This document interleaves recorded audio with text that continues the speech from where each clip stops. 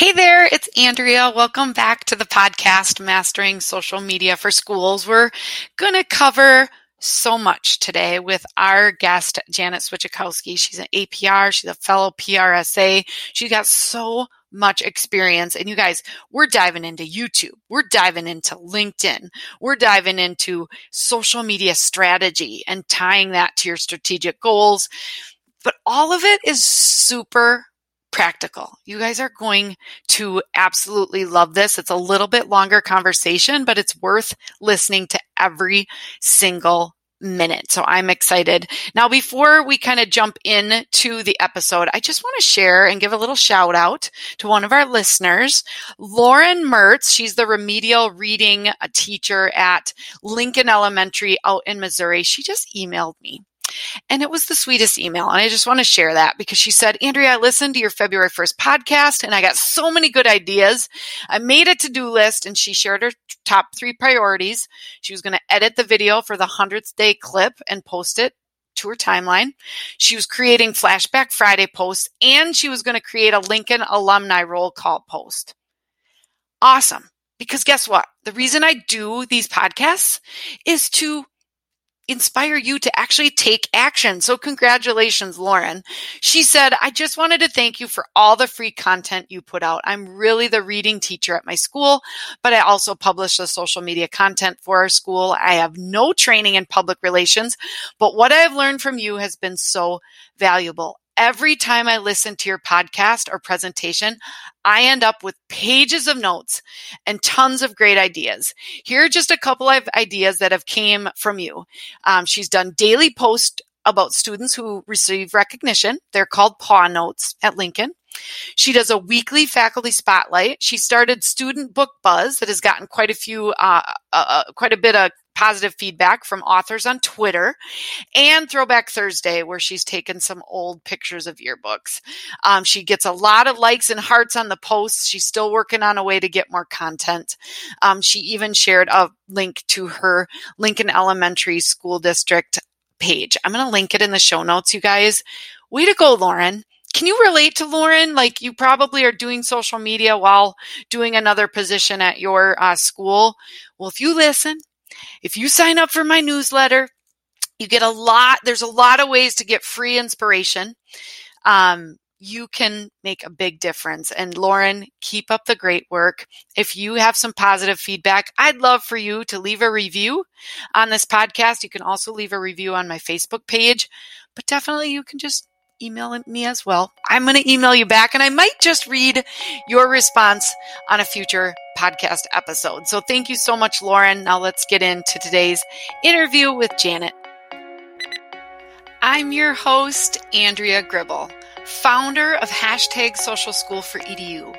I am here to train you and your staff to be social media storytellers, so you can stand out from other schools, celebrate your students and staff, and reach thousands in your community every single day. This podcast is for school social media managers who care about their school and community and want to keep them connected. Every week on the Mastering Social Media for Schools podcast, you'll learn simple, actionable strategies from top-notch guests. Their advice, along with my experience working directly with hundreds of schools across the country, will help you stop being overwhelmed and start truly enjoying your job. The school communicator community is incredibly giving and inspiring, and this is the place to meet them. Before we get started, and we've got a lot to cover in today's interview with Janet Swieczkowski, but our K-12 PR tip is just around batching video content.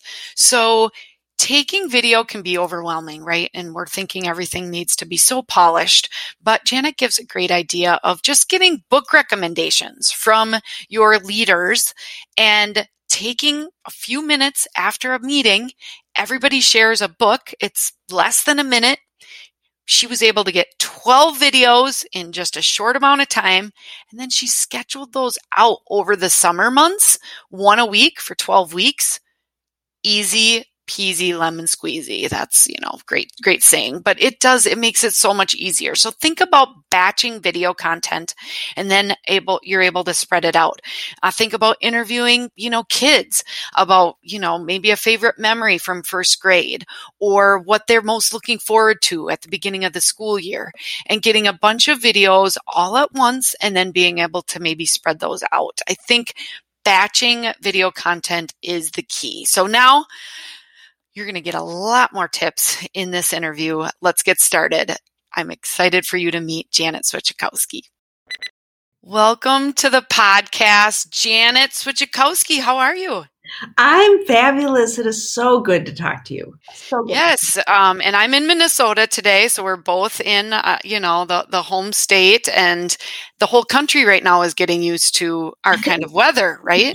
It's warmer in Minnesota than Texas, I think, today. That is so crazy, and we're above zero, and compared to a few days ago, it's like a 40-degree change. So that's awesome. Now, I mentioned the name Janet Swieczkowski. I hope everybody knows already who you are. But for those that don't, why don't you just introduce, yourself, kind of share your journey in school communications? Sure. So I think back, and I started in communications more than 2 decades ago. Let's just put it that way. And I was reflecting on how much gratitude I have for the first superintendent that I got to work for.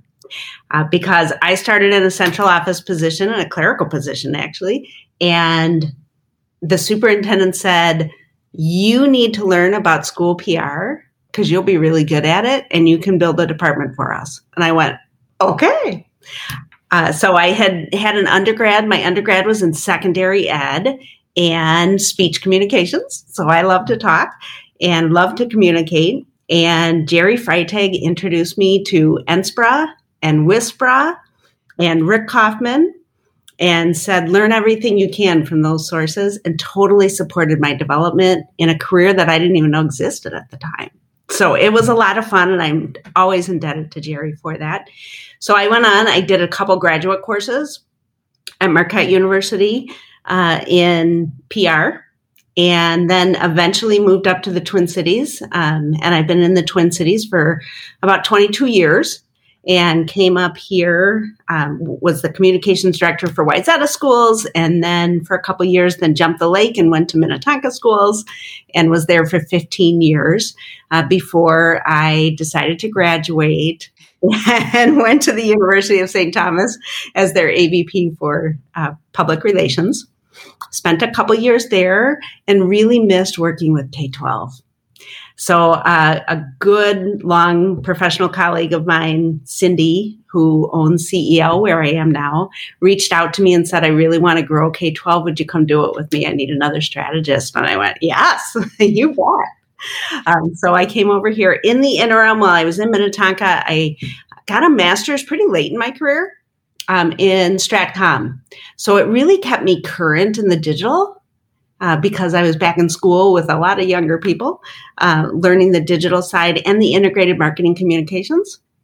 And then now I'm also pursuing a doctorate in org change and leadership.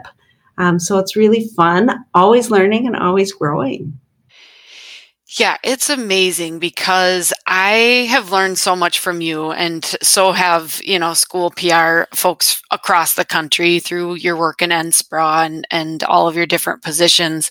But you truly are a lifelong learner. Oh, yeah.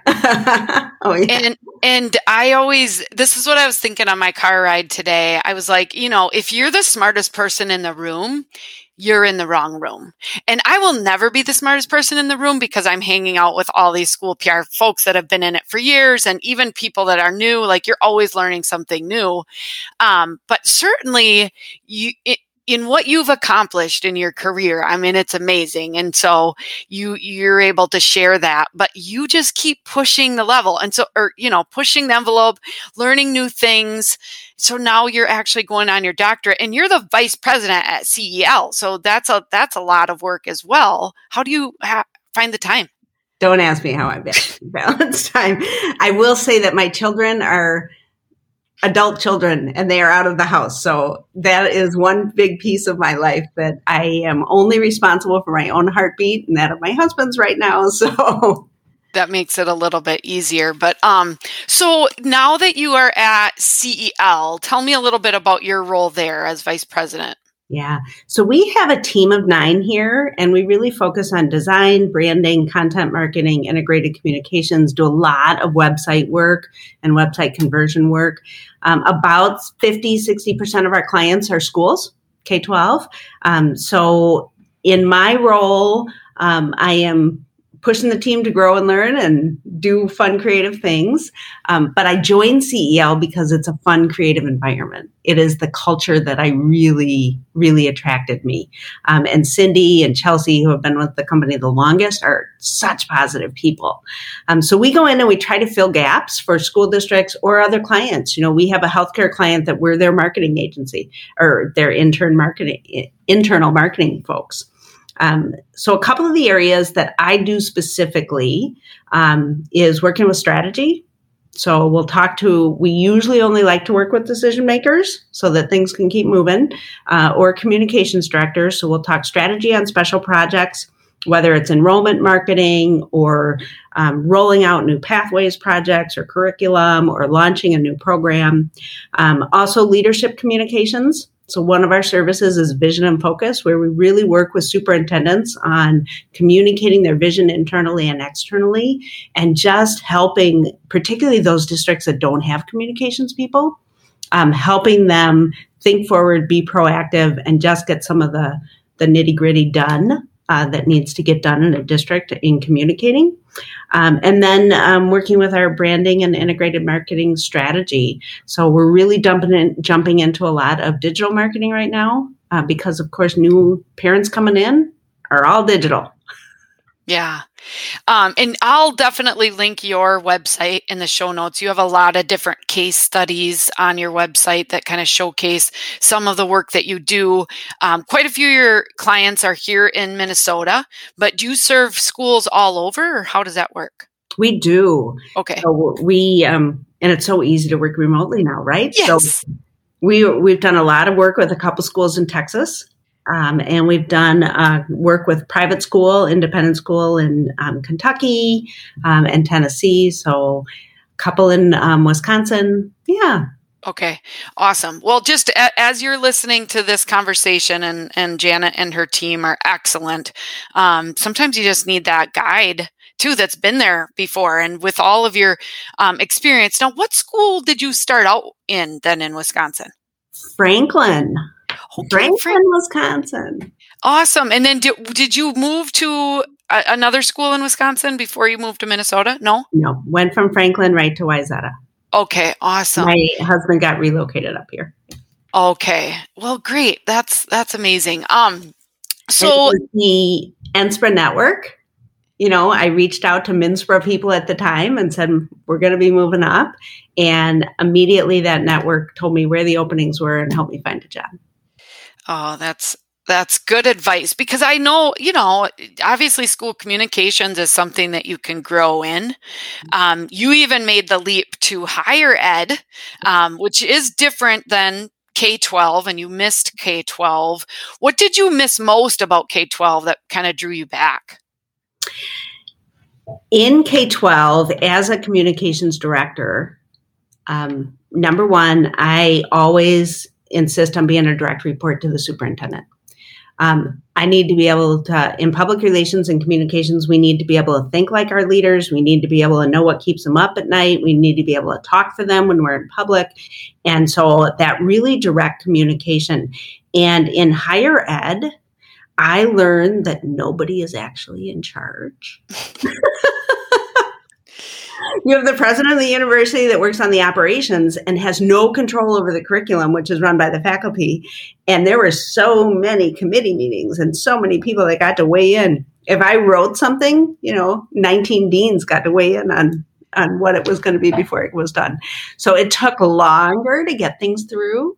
Right. And I really, as a change maker and a strategic thinker, when we see an opportunity, you like to work with a little more agile organization. So that was one. And the other is, there is nothing more important to the future of our country than our kids. And I don't believe there's anything more important to the future of our country and our democracy than our public schools. And so I really appreciate the opportunity to talk to communities who might have forgotten, older people who might have forgotten what their community invested in them, that we need to now pay forward and invest in the young people for the future. That's like a mic drop, Janet. Nothing more important to the future of our country than our children. And, for you to have that as core belief, and I think all school communicators really do, that just drives you in your work and your long hours and your commitment to be able to share that message. So that's great. So we could talk about a ton of things, and we will cover quite a bit, but obviously this podcast is specifically about social media and all of that. So you've been in communications for, like you said, over 2 decades, before social media was even in the picture. Yeah. So could you just share your thoughts on how social media has changed or impacted the ways that schools communicate? So there is the cliche that we now have the 24/7 news cycle and everybody's an author and publisher and journalist, and there are the negative sides. But I really want to focus on the positive side. We have the opportunity to show videos and pictures and things going on and get student voice about what they're learning in school. And for the first time when social media came on, we're not only reaching those families, we're reaching grandparents. We're reaching everybody in our community when they sign on to a community board. And so I love, I know it's George Couros' quote that you use all the time. We've got to make the positive sound so great that it drowns out the negative. Right. Right on my sticker, right on my water bottle. You guys can't see it now, but I got that staring at me. And so I really looked at social media as an opportunity to tell our story and not have to go through gatekeepers. So I have for a long time, I think it was 2004 when we first started doing email correspondence to families and going direct to our families instead of trying to talk through the media or the local paper. They're an important audience as well, but go direct with your information and your stories and take out the middleman. So then when we got into social media, and I always say, 2009 was when I took my district into a social media. And we actually started with YouTube, which is a later question you have, I know. But we actually started with YouTube. And the reason is it's the number 2 search engine in the world. And at the time, there were a lot of high school kids doing some pretty cranky kind of videos on YouTube. And so I really looked at it and I said, do I want that kid representing what our school is, or do I want to own the reputation on YouTube? And of course, I had a great videographer working for me at the time, Jake Sturgis, who now does Captivate Media. And so we were able to really build a fabulous YouTube channel that feeds into all of our other social. So I think it opened the school doors and it allowed us to show things. I'm going to go off on one more tangent if I can. Yeah, absolutely. In 2002, we were doing a referendum for technology funding. And we built this 4th grade classroom of the future and what that would look like with the smart board and the interactive, and trying to get our teachers to see what that could look like so that our teachers would support the referendum. And then we were doing showcase tours and bringing 10 community members in at a time. Well, fast forward to 2007 when we needed to renew, or 2015 when we needed to renew that funding. We now were putting videos out and sharing them on our cable channel in 2007. Maybe a couple hundred people would see them. And then we get to 2015 when we're renewing that funding, and we are showing people what their dollars bought. And it is reaching thousands and getting tons of engagement. So it has given us the opportunity to really scale on our storytelling, and I love it. Yeah, you can reach so many people. And I think, you hit on a lot of things just in regards to owning the story instead of your, some crazy students or some crazy parents nowadays. And then also just getting support for your schools with bond or ballot issues, right? That you can actually show them and for free, really. Like you don't have to pay. You can pay to reach more people, but you can literally reach thousands and thousands of people with things that you produce yourself and get that story out there. Yeah. And if we remember, most people have a picture of school when they were in the building last. And schools do not look that way anymore. Especially post-COVID, they won't look that way anymore. And so now we've got the opportunity to, again, tell those stories, open and tell people how things have changed. So they're not stuck in that 70s. That was the last time I was in school mentality of what school looks like. Yeah, exactly. So, when we talk about social media, and as I'm thinking about as you're describing it, in my opinion, sometimes people get a little bit overboard when it comes to social media strategy. Oh. And so I like to really keep things simple. My philosophy, Janet, is KISS is keep it simple, sweetie, because we keep it positive. But you've worked with a lot of districts. You work with a lot of districts now in CEL, and you're going into them. What do you think establishes a great social media strategy? Number one, it has to align with the goals that you have. And I do think we make it too complex and we do too many manufactured Canva graphics, but that's another topic. There is nothing that gets more engagement than kids' smiling faces when they're doing something cool in school and they're having fun. So I love the way that you're working with families and communities and schools to collect those stories from teachers of things going in the classroom, showing those great pictures on social. So it's got to be visual. But most importantly, it has to align with your district's goals or your organization's goals. So when I was in a district, we had 5 key message areas that we talked about. And then all of our social stories needed to support one of those 5 areas. So those 5 areas, not rocket science. Number 1, student achievement. What are kids learning and doing and how are they succeeding in school? Number 2, student and staff accomplishments. Everybody loves to celebrate. I like to remind people it is social for a reason. It was called social for a reason. So we knew that if we put congratulations as the first word on a post, it would get lots of engagement because everybody else comes in and says congratulations. So people like to celebrate each other. Number 3, we did talk about fiscal responsibility because we were talking to our whole community, and that was a key pillar for us. It was an important pillar. 4 for us was technology as an accelerator of learning. How are kids using technology not to entertain and play, but really as an accelerator of learning?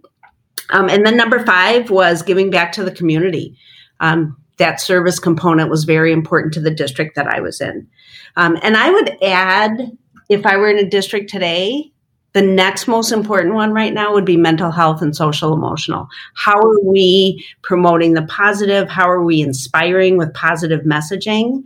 As we talk about mental health, too many news feeds are too negative, and they just bring us down when we put all that garbage in our brains. And so really looking at how are we providing resources or encouraging positive self-care, mental health resources like that. Yeah, that's awesome. And I think if you can just frame your storytelling around those 5 or 6 things, and each school might have a little bit different of what you said, but it's pretty similar. Because I just think even your number 1 thing of showing kids learning, I know. Like that's all we need is to see that positive news.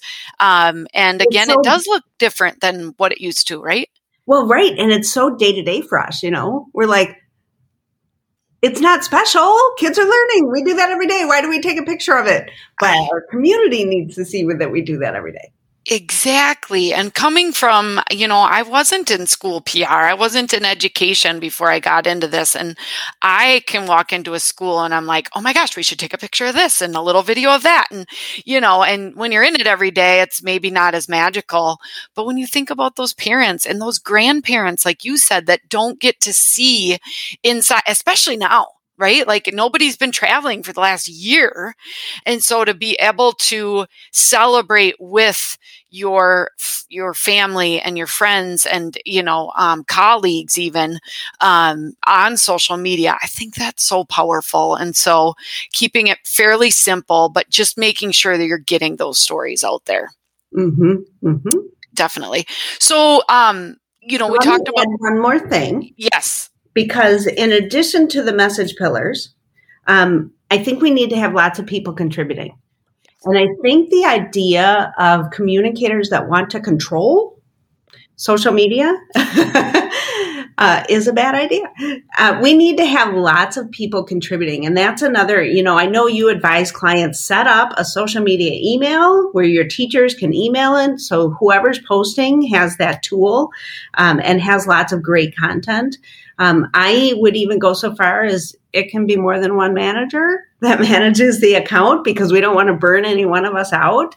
I had a school principal that would walk around during the day, take pictures about things going on, bring it back and give it to one of the paraprofessionals in her office. And they would schedule a week's worth of posts. It took her half an hour on Monday morning to schedule a week's worth of posts on Facebook. Absolutely. Yeah. I mean, you've got a whole school of storytellers. And I would just go another, we when we talk about social media, we're talking about kind of a district presence, right? And making sure that we're celebrating all the great things happening. But we are definitely at Social School for EDU a proponent of individual Twitter accounts. I think that's the easiest for teachers to do because it's the least amount of drama, in my opinion, as far as commenting. But being able to use your school hashtag and get those stories out, we want to trust people. And we definitely trust all of these, teachers and even students and parents with kids. Let's trust them with, celebrating all of the great things. And you definitely, it definitely can work in regards to having more than one social media manager. You definitely need a backup too, because going on vacation and still doing social media is not okay. But yeah, there are so many great things to be able to celebrate. And so that's good. We talked a little bit about referendum and bond campaigns. So those are coming up for some of our schools in April.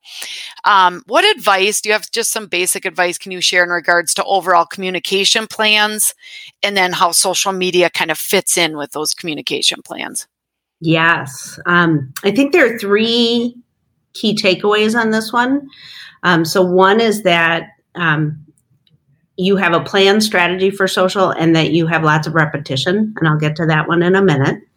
And that two, you're starting before the board ever passes a question to seed what's coming forward on social media. And then three, that you're prepared for that rapid response to rumors or things that come up and being able to answer questions really on the spot.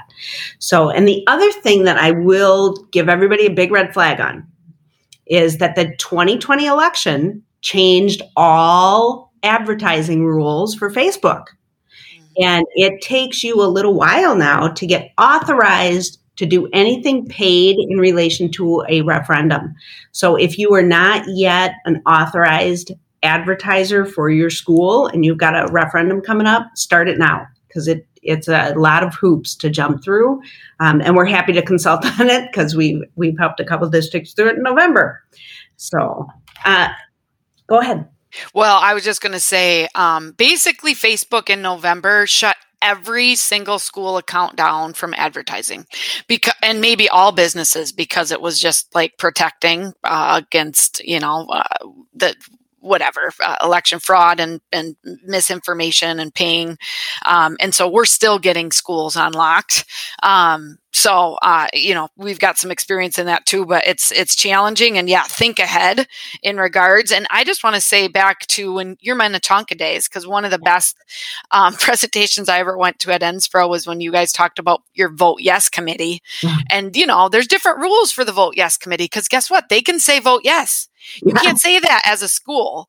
And I've got a great blog. I'll just reference it because it really talks through some details of how that Vote Yes committee used social media and other plans on contributing. But great advice. So get back into, some of your main points there. So let's start with the seeding before it happens. So in the 2015 referendum that we did in Minnetonka, the board didn't pass the question until the last week of August.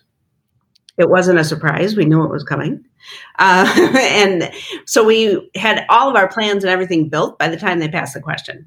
All the materials were ready to go, the theme, everything was done. And we had spent the whole summer doing Tonka facts, and they were all about why the referendum would be needed. It didn't say anything about referendum, but I had, probably 28 posts over the summer that just talked about Tonka facts to get people excited about the district, talk about how things were funded in the district, all of that, so that when the referendum passed or the question came in August, we had seeded all of that information and had gotten great reach. The other, number two, obviously Facebook and Instagram lead with video. They're going to prioritize video. So make sure you've got those videos. But people are not watching. Facebook is trying to get you to upload a 3-minute video and prioritize that. Nobody watches it. So if you look at your analytics and data, you know that you've got to get your message out in that first 15 seconds. So be really succinct in what you want people to watch. The other thing that we found in a November campaign that we worked on was we had really probably 3 times the reach of the size of the community. Okay, so if the community was 10,000, we had 30,000 reach just on a referendum video. But we had paid to promote it. And what we also found was nobody watched it until they had seen it across their feed 4.5 times. So because of the promotion strategy, we knew that when people actually watched the whole thing. And so people needed to see that video 4 times across their feed before they even watched it to get the full message. And it was a 1-minute video. So when we're thinking about that, we have to have that repetition. We're going to be tired of saying it. We're going to be tired of posting it. We're going to think everybody has already seen it and nobody has paid attention. And I'll share this is in every part of life, every part of communication, not just social. When I was working at St. Thomas, we did a TV campaign for recruitment. And it ran from January to March, really fun. My husband and I must have seen those commercials, I can't tell you how many times, watching TV in the evening. And in about March, he says to me, "Hey, there's a St. Thomas commercial." And I turned to him and I said, "Do you know how many times you've seen that commercial?" He's like, "That's the first time." I'm like, "No, it's not." So even when we see things, we don't let it sink into our brain, and we certainly don't remember and recall it. So we do have to hit that repetition, and particularly on referendum messages, even if it's different pictures, that repetition has to be 10, 12, 16 times with the same message. So keep it simple and lots of repetition. Testimonials and endorsements are critical. Somebody in your community that is an opinion leader has to put their name, and lots of someone's in your community that are opinion leaders have to put their name behind it, that it's a good idea and they support the referendum. So that is basic opinion leader strategy. And then this rapid response to rumors. And that is when, as a communications director, you get some late nights because you get crabby people that got on at 11 o'clock. But if you can respond and link them back to your website very politely, "Sorry you couldn't find that information. Here's the accurate info," and respond within a few minutes, you build a lot of credibility with everybody else in the community. Yeah, that's great advice. So I have a question for you on testimonials. Yeah. So if you have a testimonial from area business leader that always has supported the school or has lived there for, and his grandkids are now going to the school. And how can that be used as on the school district page without saying vote yes? Is there a great, I know you're not a lawyer. No. But what kind of advice could you give me there? So Ron was our community person, one of them in Minnetonka, and we had his photo with a testimonial that said, when I looked for a community to live in, I looked for one with good schools, and now my grandchildren go here too. Okay. And, I am a fan of Minnetonka schools. Okay. And it was his picture and something great about the district. And so then when anybody saw him and said, Ron, what about this referendum? He's like, of course you need to support the referendum. And all those informal communications, but just by putting his name out there as somebody that was connected and supportive of the district. So we did that a lot. We did it with realtors and the importance of property values to the community. So anybody that you've got, and those relationships don't get built overnight. You cannot go in and ask somebody to put their name on the line if they don't trust you and don't know what you've been doing for the last 5 years. You need to cultivate those relationships over time. Okay. I think I even have some of those kind of testimonials visual in that Minnetonka Vote Yes blog. But I'll look for Ron specifically and see if I can find that. I can send it to you. I still have it. Oh, do you? Okay. Yeah. Send it to me but I love that because we think testimonial and we think, oh, they're saying vote yes. No, they're saying I looked for a community that has good schools because I know it's good for my kids and now my grandkids go here, and that's what you need to then basically say, hey, we're supporting. And then I think Ron did show up on a postcard from the Yes Committee maybe a couple weeks later. Okay. That's awesome. Oh, very good. Oh, each one of these could be just like people are like rapidly taking notes. I hope you're not driving as you're listening to this. You're probably going to have to come back and take a few notes. So earlier we talked about YouTube. And I think YouTube it's considered a social media channel, but I think it's the least social when we talk about, Facebook and Twitter and even LinkedIn and Instagram. But what do you think schools should be thinking about when it comes to planning out their YouTube content? So again, it's going to follow your message pillars. And as often as you can, if you can get some routines in place so that you're not recreating the wheel with every video. So I will talk about @Tonka Principal on Twitter, and he has since added an Instagram account, and I don't remember what it is, but he does Beyond 140. And it is everything he wants to talk about in school that is he can't fit in 140 or 240 characters now. So it is a 2-minute video that comes out once a month talking about key things. And that obviously goes on the YouTube channel. It also goes native upload to every other channel. And so that is one example of that I would encourage people to look for. When we were in technology as an accelerator of learning mode, we were doing a different technology example every month and getting that out. A quick and easy one. This is so easy that anybody can do. So we were interim communications director with a district in Minnesota and went in on the last administrators meeting in June and had each administrator bring a book that was appropriate for their grade level or their kids that they worked with, a favorite book that they would recommend for summer reading. Did 1-minute videos with just on a cell phone, 1-minute videos with every administrator. I had 12 weeks worth of content for social. So those videos are very important. Of course, with YouTube, many districts are using it for their board meetings. Many districts are using it for official communication. You want to have the promotional communication, so school showcases, school spotlights. What's kindergarten like today? Any of those. And then specialty programs that you might want to have a niche in that you need to show visually, career tech pathways, anything like that. So I think visual storytelling is what we are used to as a society. And it is well worth the investment in that video.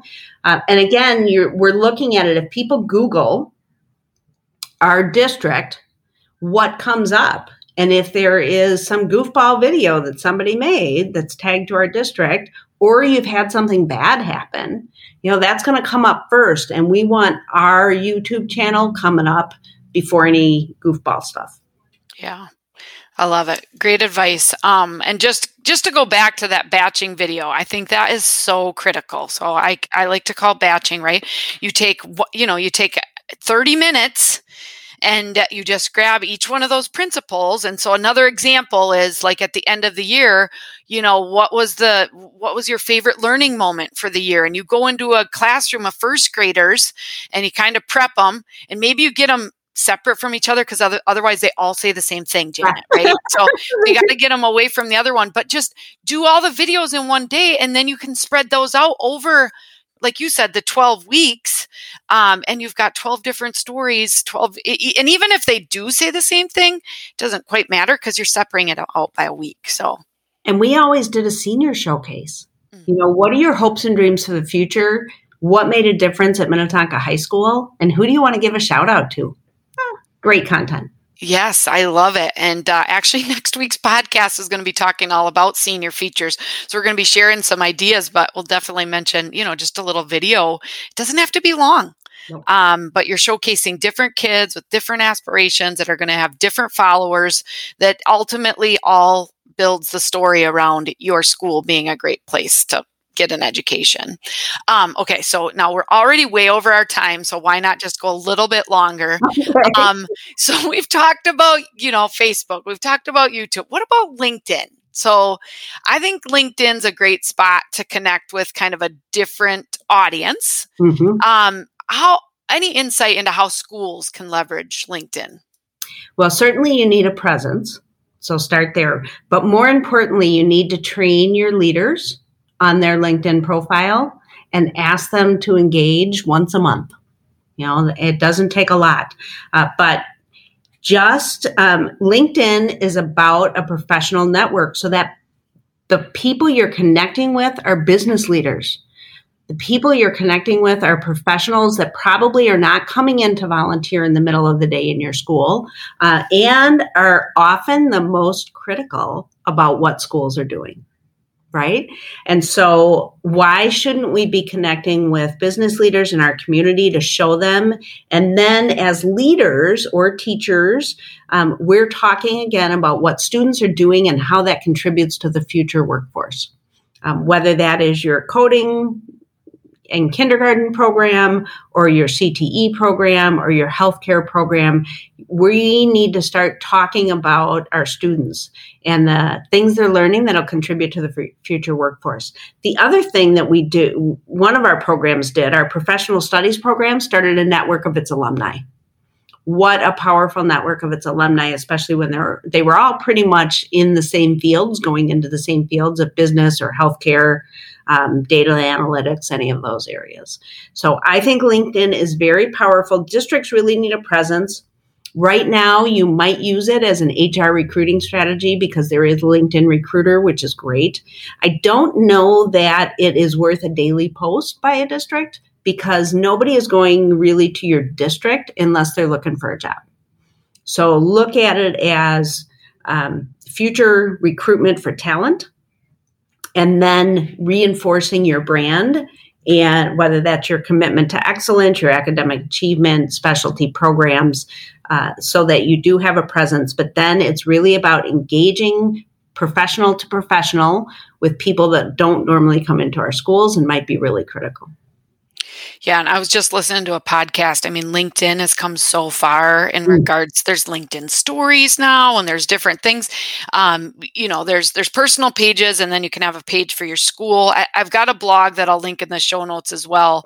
But there are like over 740 million active users each month, and that has really picked up in the last year. I think especially because of the people working virtually now, like this is a spot to stay connected. So I think you're right. We can't ignore LinkedIn. And even, it doesn't have to be every day, but even if you're posting once a week, whether it be your superintendent or a principal or as the school, getting those stories out there is important, and connecting to those alumni. Yeah, well, there are really two drivers that we need to think about behind that. Okay. Microsoft bought LinkedIn. Microsoft has a lot of money and a lot of influence, and they are driving that as a content engine to compete with Facebook or anybody else. They have also put a tremendous amount of research into writing an editorial. So it has a vision of becoming as respected as the Washington Post or the New York Times as far as editorial content for professionals. So we cannot overlook it. Yeah. Definitely. All right. So we could talk all day, but we have to wrap this up, Janet. I've got so many notes. Look at that. It's just all scribble. When I have to try to summarize this, it's going to be like, just listen. That's what I can just say.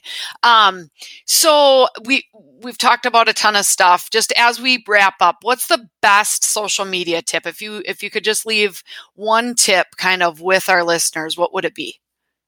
Social media is really about social. Build relationships. Whether it's building relationships with your brand ambassadors that'll speak up for you, or getting more teachers engaged to give you content, social needs to be social. It needs to be fun. And it cannot just be advertising billboards. It's about people, and it's about human connection. So make it a relationship. I love that. And that's my biggest thing when I talk to schools, and I'm sure you do too. It's like social media isn't a bulletin board of upcoming events, right? And just reminders. Like, you want to celebrate what's going on and that showcase those relationships. And I think you hit on it. It's more than just the relationships you build on social. It's the relationships that you build in person, and hopefully more and more now as we get the vaccine rolled out, that more in-person stuff will happen, but that'll all feed to being able to ultimately reach more people in your community. Janet, what's the best way to stay connected to you? Well, I am on Twitter at JSwitch. You don't have to know the full last name. Nobody knows how to spell your last name, and I'm just praying that in my show notes I get it correctly. But I am going off of what you submitted. So yeah. I'm also active on LinkedIn. It's usually the first thing I check in the morning. But also, I'd love to get together for virtual coffees. So on our website, celpr.com, there's a contact us page, and we do 30-minute free consults, and we'll meet you for coffee, either virtually or in person, just to talk. I love to hear what other school professionals are doing, and the struggles they're having, the trials and tribulations, and how we can support them.